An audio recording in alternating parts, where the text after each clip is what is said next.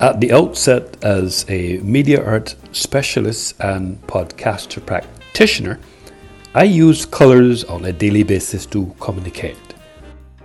What captivated my attention about colors is its tartness and beauty that constitute any environment and beyond.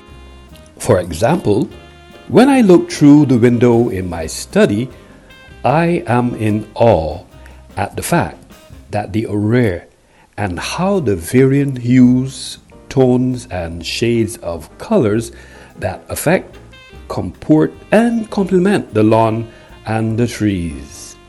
This picture is not a myth nor virtual reality, but expresses the authenticity to the importance of color in my life and presumably all global citizens. The aforementioned paragraph is the point that frames the parallel for this intellectual conversation, namely the shades of a global culture, which are employed as a pretext to answer the philosophical, figuratively, symbolically question in context. Are children or cultural heritage? In this space, it is important that we observe the definition hue, which is deemed a term that seems more complicated than it is. A hue is just a color. More specifically, a hue is any color on the color wheel. There are three primary colors: red, blue, and yellow. Most of us also know that combining any two of these primary colors will give you one of the secondary colors. Red and blue make violet, yellow and blue make green, and red and yellow make orange. A third set of colors, the tertiary colors, fill in the 6 gaps between the primary and the secondary colors: red, orange, blue, green, red, violet, and so on. Tertiary colors are pretty simple to figure out based on their names, so we won't cover them here. Colors on exact opposite of the color wheel are known as complementary colors. Mixing a color with its complement will give you a muddy brown. You might have noticed that black and white are not colors on the color wheel and thus are not hues. So where do they fit in when it comes to mixing colors? Tints, tones, and shades are variations of the hues found on the basic color wheel when white, black, or both are mixed in. The Cultural Coach workshop facilitator and writer of a weekly advice column, Linda S. Wallace, espoused the view that there are tints in culture.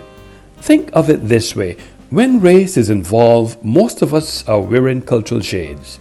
These lenses are filters or shaped by information we keep in our libraries of experience.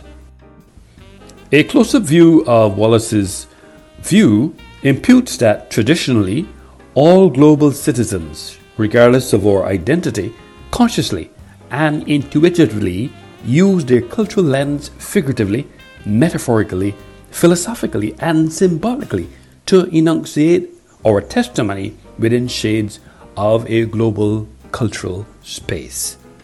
Undoubtedly, there is a perception that cultural heritage is an expression of the ways of living as developed by a community and passed on from generation to generation.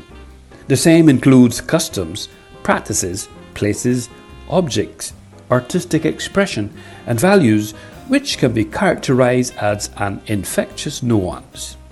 In this context, shades of a global culture have always occupied the annals of history, pre-BC, and will continue post-AD. Cultural heritage is either intangible or tangible nuance. Cultural heritage produces tangible representations of the value systems, beliefs, traditions, and lifestyles, which are also an essential part of culture as a whole, underscoring visible and tangible traces from antiquity to the recent past. Cultural heritage is also described as a wide concept.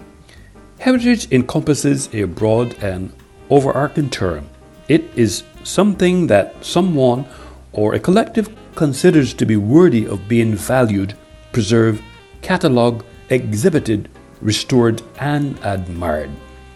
For example, the Central European University's Cultural Heritage Studies program describes cultural heritage is the legacy of physical artifacts, cultural property, and intangible attributes of a group or society inherited from the past generations, maintained in the present, and bestowed for the benefit of future generations. This discussion certainly evokes some analysis because culture is learned, communicated, preserved, and transmitted culturally.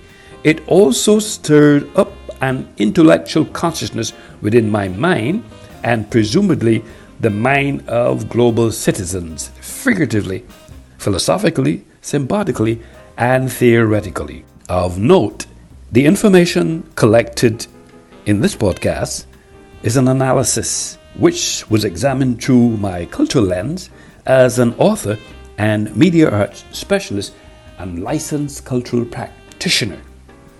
This information assisted me to appreciate the fact that humans and culture are inextricably linked within their cultural geographical space. Finally, this conversation, The Shades of a Global Culture, was employed as a pretext to draw our attention to the reality that figuratively, philosophically, and symbolically in context, our children are our cultural heritage. Therefore, cultural heritage is not only an expression of the ways of living developed by a community, but are passed on from generation to generation, such as artistic expression, customs, practices, places, objects, and values, which are an infectious nuance that have been occupying the precincts of history pre-BC and will continue post-AD in the shades of a global cultural space in ISBN 978-976-9622074.